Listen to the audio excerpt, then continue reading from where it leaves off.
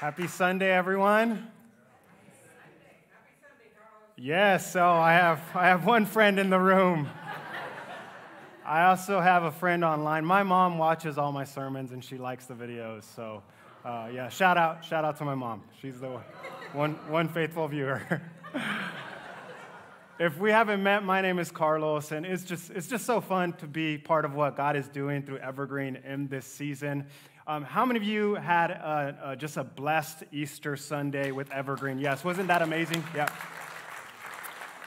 So if you are here today and you're expecting the same kind of message, I want to apologize in advance. LCN is pretty special, but we have great hospitality at the end, so there's a reason to be joyful. But Easter happened. Easter happened 2,000 years ago, historically, and Easter happened last week. And so now the question really should be, now what? Easter happened, now what? Well, lucky for us, we have in Scripture the moments, the days, the history that happened after the resurrection. And we can see individuals who experienced the historical Easter, and we believe that by reflecting on their experiences and what God showed himself to be through their stories, we can benefit from. But one of the dominant reactions from studying the appearances of Jesus, the days following the resurrection, is that his followers, their initial response was actually not the joy that we think of Easter, because when we think of Easter, we think of joy, right? Yeah. But what their initial response was actually doubt, disappointment, confusion, questions. And so where we want to go in the next 4 weeks is a series that we're simply calling I Have Questions. Can you say that with me? I have questions. If you're watching online, Mom, right, I have questions. But can you blame them?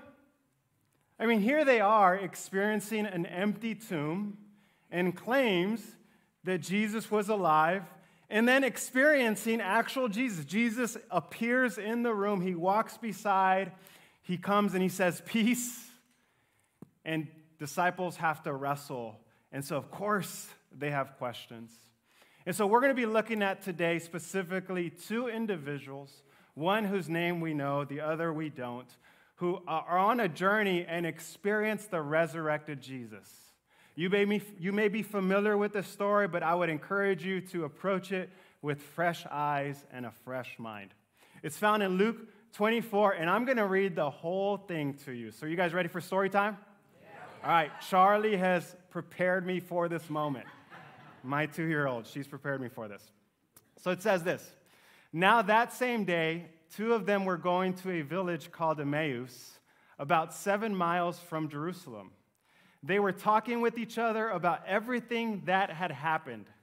As they talked and discussed these things with each other, Jesus himself, everyone say Jesus himself, came up and walked along with them, but they were kept from recognizing him. He asked them, "What are you discussing together as you walk along?" They stood still, their faces downcast. One of them, named Cleopas, asked him, "Are you the only one visiting Jerusalem who does not know the things that have happened there in these days?" By the way, that's the only words we have of Cleopas. Right? He's being a smart aleck to the resurrected king. Poor Cleopas. But that's what he says. Because Jesus was trending, obviously, and Jesus responds with a second question. Notice question number 2 from Jesus. What things? He asks. About Jesus of Nazareth, they replied. He was a prophet, powerful in word and deed before God and all people. The chief priests and our rulers handed him over to be sentenced to death, and they crucified him. But we had hoped, everyone say, had hoped, that he was the one who was going to redeem Israel. And what is more, It is the third day since all this took place. Now, it gives us context as to what day this was taking place. In addition, some of our women amazed us. They went to the tomb early this morning, but didn't find his body. Because remember from last week, nobody expected no body. They came and told us that they seen a vision of angels who said he was alive. Everyone say, alive. Then some of our companions went to the tomb and found it just as the women had said, but they did not see Jesus. I could make the point here, you always believe women, right? You can pause, that's not one of my main points. But you can argue that. Verse 25 continues. He said to them, "How foolish are you, and how slow to believe all the prophets have spoken. Did not the Messiah have to suffer these things and then enter his glory?" And beginning with Moses and all the prophets, he explained to them what was said in all the scriptures concerning himself. Verse 28. They approached the village to which they were going. Jesus continued on as if he was going farther, but they urged him strongly, "Stay with us, for it is nearly evening. The day is almost over." So he went in to stay with them. When he was at the table with them, he took bread, gave thanks, broke it, and gave it to them. Then their eyes were opened, and they recognized him. Everyone say, recognized. And he disappeared from their sight. Teleportation, right? I just messed up that word. You know what I mean. You got it. Yeah. They asked each other, "Were not our hearts burning within us while he talked with us on the road and opened the scriptures to us?" They got up and returned at once to Jerusalem. There they found the 11 and those with them assembled together and saying, "It is true, the Lord has risen and has appeared to Simon." Then the two of them told what had happened on the way and how Jesus was recognized by them when he broke the bread. How incredible is that story? I mean, I would encourage you, if you've not read this story or if you need some homework this week, to go back and reread that story, because there's so much richness that can come from it. But what I want to do today is I want to offer just 3 observations that I had that I believe help us understand God more and also understand ourselves. And so the first observation is this: disappointment disrupts direction. Disappointment disrupts direction. Let's remind ourselves what these two individuals were living through, because I believe that their life direction had been significantly disrupted by the crucifixion of Jesus. That was a disorienting thing that they are now experiencing. Because could you imagine what it would have felt like for you to make the decision to follow this rabbi, which probably meant leaving your family, leaving your belongings, leaving your career in hopes that this rabbi was going to do something that was going to better your future. And here they were, in a matter of days, that hope was crushed. That plan was drastically changed. And so could you imagine how disorienting these two individuals must have been? But not only that, we know that the Roman crucifixion was not only designed to cause the utmost suffering, but it was also designed to make a public statement. Don't do what the individuals hanging on the cross were doing. Don't talk like them. Don't teach like them. So can you imagine the degree of fear that these followers had in the days after crucifixion. And so, we can only assume, based on what we read, why they were traveling to this village called Emmaus. One, we know, we could say that maybe these two were from this village. Maybe they were going back home. That was the way they had a home to invite Jesus in. So that could be a clue. They were simply going home because it was over. Right? This Jesus thing, man, that's gone. Let me just go home. Or maybe for them, their thinking went like this: anywhere is better than Jerusalem for an ex-Jesus follower or a suspected Jesus follower. We can only assume why they are on their way to this village. But one thing that we know, Jesus never gave them direction to go to Emmaus. If we read conversations with Jesus prior to crucifixion, he actually says, hey, I'm about to suffer, but here's where you need to go. You need to go to Galilee, and I'm going to meet you there. And then later, if we read the account where an angel appears to Mary, that angel then says, hey, tell the disciples that Jesus is going to meet them in Galilee. And so faith in this moment, I think we could say, look like two things. One, staying in Jerusalem or going to Galilee. Emmaus was not it. What I'm trying to say is they're moving in the wrong direction. Why? Because disappointment disrupts our direction, doesn't it? Here they are, hopes dashed, confused, lots of questions. And this is how they're traveling. Well, I can totally relate to moving in the wrong direction. For those of you who don't know, I grew up in a Christian home. My parents made me go to church. But as soon as I went to college, I flexed my independence.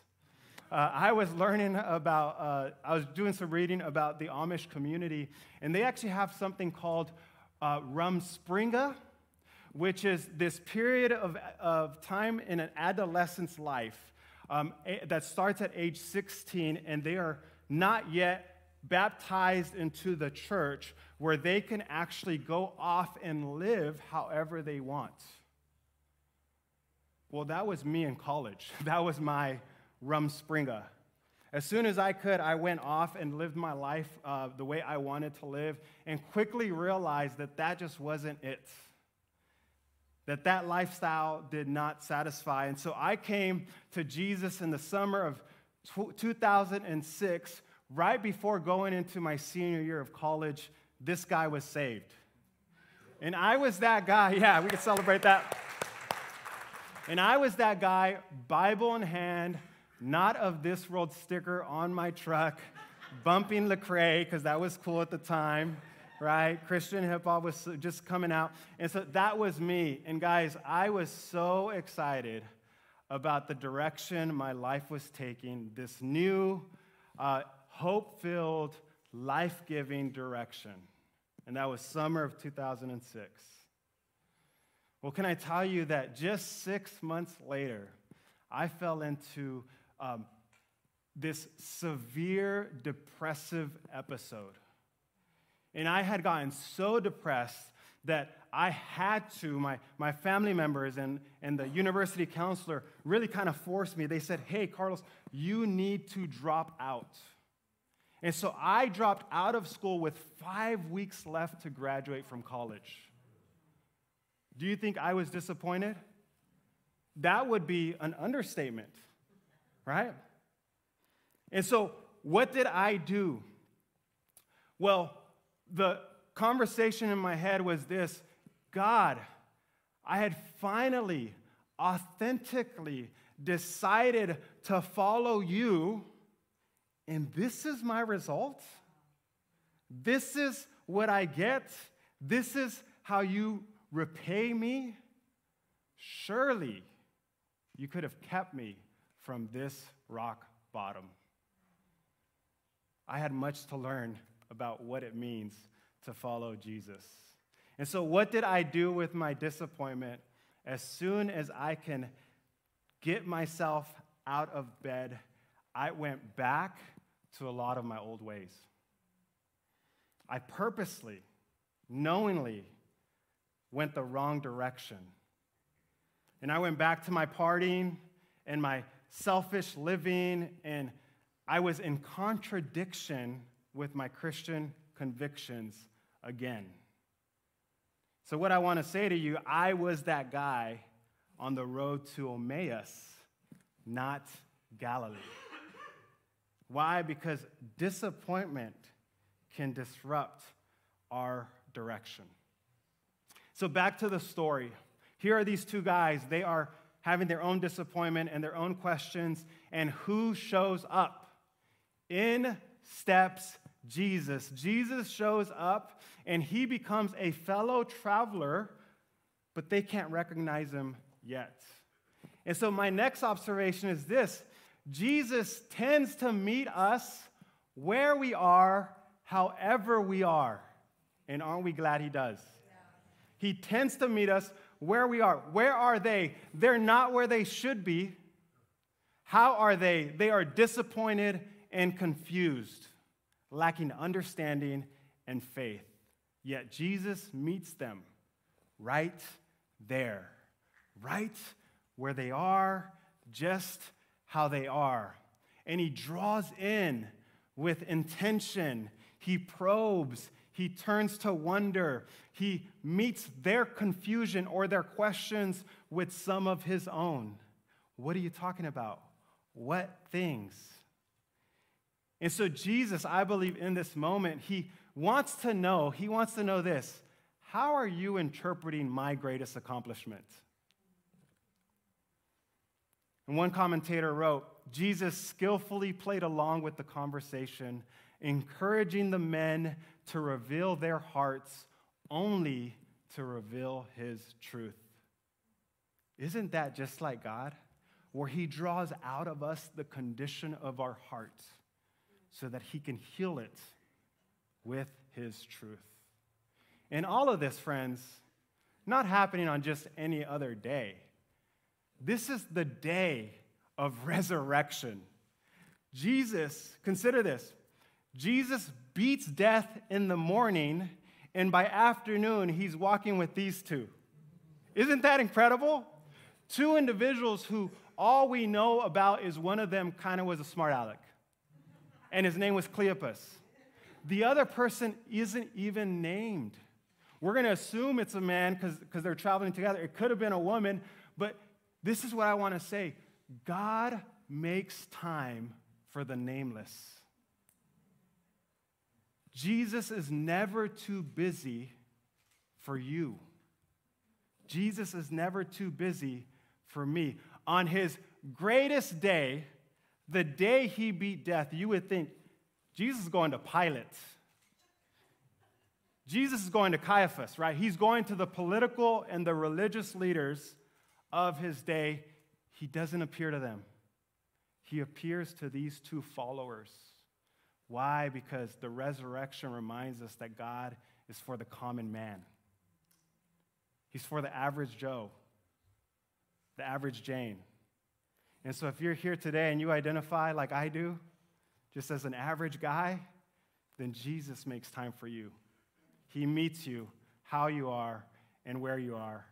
And this truth reminds me of one of my favorite shows. By the way, if you come hear me preach enough, you're going to have the list of favorite shows.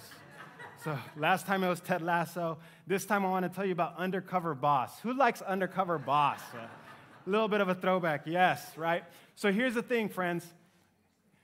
I know what's going to happen, right? Do you ever watch a show and you're like, I know what's going to happen. I know that this boss is going to bless the heaven out of one of those employees. He's going to send one of those kids to school. He's going to pay for that medical treatment. He's going to hand over the keys. He's going to give a permission, or she's going to give the promotion, right? I know what's going to happen.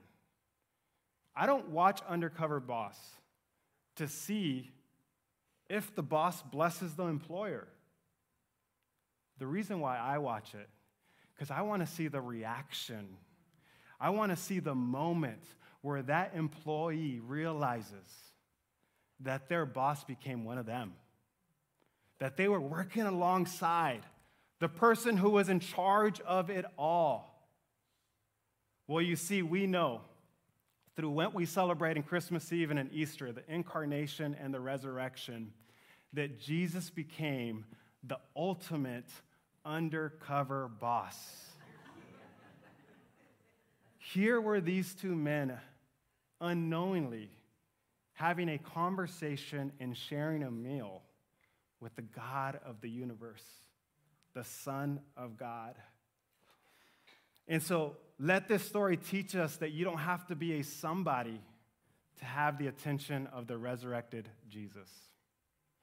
My final point is this, and it's a simple one, but it's the most important one. Jesus wants to be recognized for who he really is and what he really did. Jesus rose, he beat death to be recognized for it. That's not a secret to be kept. It wasn't a secret to be kept by him, and it shouldn't be a secret to be kept by us. This is our playing card, right? This is our ace. We believe that Jesus is alive. And it was of the utmost importance for these men to know that. Why? Because they had a lot of information about Jesus. They had a lot of accurate information about Jesus. In the conversation, they reveal that. But Jesus wants to go from stranger to Savior. He wants to be recognized for who he is and what he did. And so Jesus is so much more, far more than just an influential teacher, isn't he? He is much more than a spiritual guru or a noble person whose character we should try to emulate. We know that Jesus wants to be known as Savior of the world, as Savior of humanity. And so it wasn't enough for them to know that he was a prophet, mighty in deed or in word. It wasn't enough for them to know that he was murdered unjustly and crucified. It wasn't even enough to know that the tomb was empty. Jesus' goal, what changed everything for these two men, when they recognized him as alive, as risen, walking, talking, and eating with them. Eating carbs, which are holy, right? For those of you. Amen? And so the whole goal was to get them to be able to proclaim this. And we see it in verse 34. Not only them, but the original 11, they said, "It is true, the Lord has risen." And that is what Jesus wants us to come to know about him. And I just want to end with this before we ask the band to come up, that Jesus spoke of these moments. He told the disciples that they would experience this. This was all part of God's plan. In John 16:22, Jesus is having a conversation with his disciples, and he says this, "So with you, now is your time of grief. But I will see you again, and you will" what? "Rejoice, and no one will take away your joy." Here's what I want you to hear today, here in the room or online, that faith in Jesus that is alive, faith in a Jesus that is alive changes everything. And that is why we gather and we celebrate on Easter that he is risen and that we have a living hope. That's an active hope, a joy that can't be taken away or changed. And so regardless of our circumstances, although there are times that are hard and difficult and disappointment is natural and we have questions, we can always come back to this truth that was revealed on this day, that Jesus beat death. And that's his promise for you and I. So what I want to do as we wrap up our time together is I want to just give you a moment of reflection. And so whatever that looks like for you, if it means, closing your eyes, if it means staring past me, if you're like staring right into my eyes, that could get a little weird, but hey, whatever you got to do. But I just want to ask you a few questions and allow the Holy Spirit to speak to you in your situation. The first one is I just want to ask you this: what direction are you traveling in? Are you on your way to Emmaus? Or are you on your way to Galilee? And the way you can figure that out is ask yourself, what is fueling your choices right now? Is it disappointment? Is it fear? Is it doubt or hurt? I want to tell you that it is natural to want to turn your back on God's plan for your life. But I can tell you from experience that the best way, the best direction is following Jesus. It's trusting God in the hard. And so I want to encourage you, don't turn your back on God's plan for your life. See Jesus as active and working in your situation. The next group of people, or next thing I want you to think about is, if you're here today or you're watching online and you're experiencing something disorienting, maybe life is not going the way you had hoped. Maybe you're here today fresh out of a doctor's appointment that gave you crushing news about your health.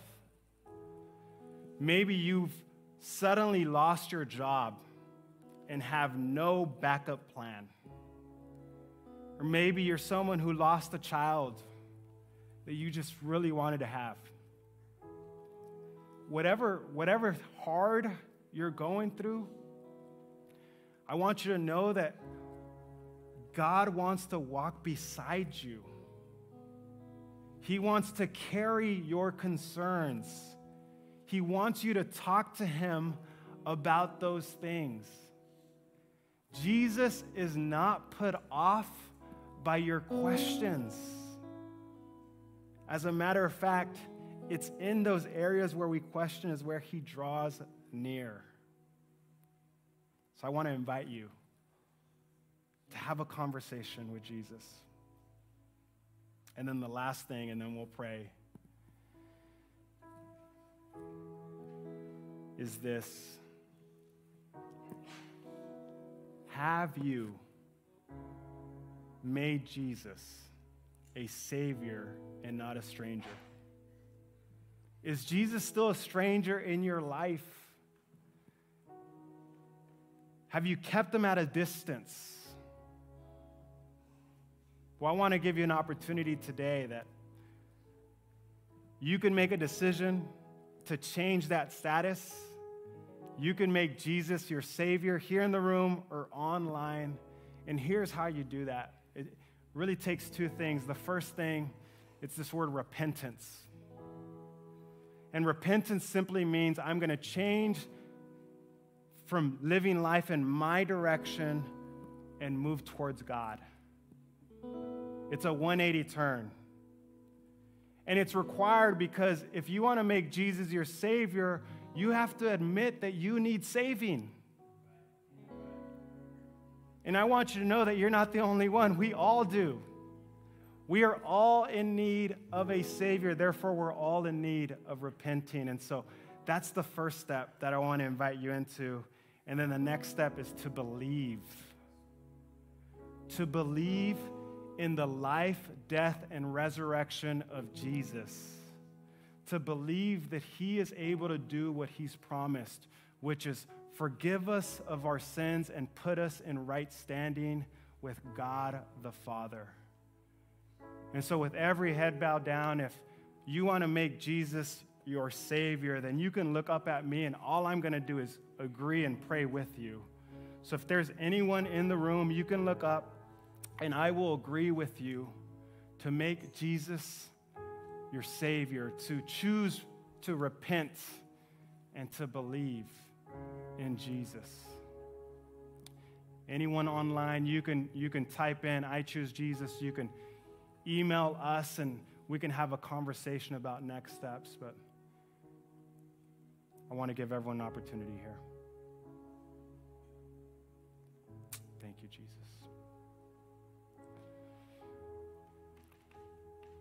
I see you.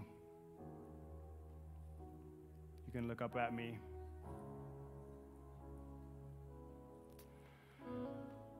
Father, thank you for sending your Son. Jesus, thank you for being obedient to the Father. Holy Spirit, thank you for revealing to us our desperate need for you. I pray for everyone here in the room and online, however this message speaks to us, I pray that the next step would be praise and obedience. That we would thank you that you are a God who meets us wherever we are, however we are, and you do the work that we desperately need. You redeem us from our sins. You adopt us into your family. We can always have a hope and a future to look forward to. And so I just pray for everyone's faith in the room that it would continue to be built up. And for those of us who still have questions, I pray that they would invite you into that space and that they would trust that you're a God who comes near. And we celebrate you today for what you are doing and what you will continue to do. In Jesus' name we pray.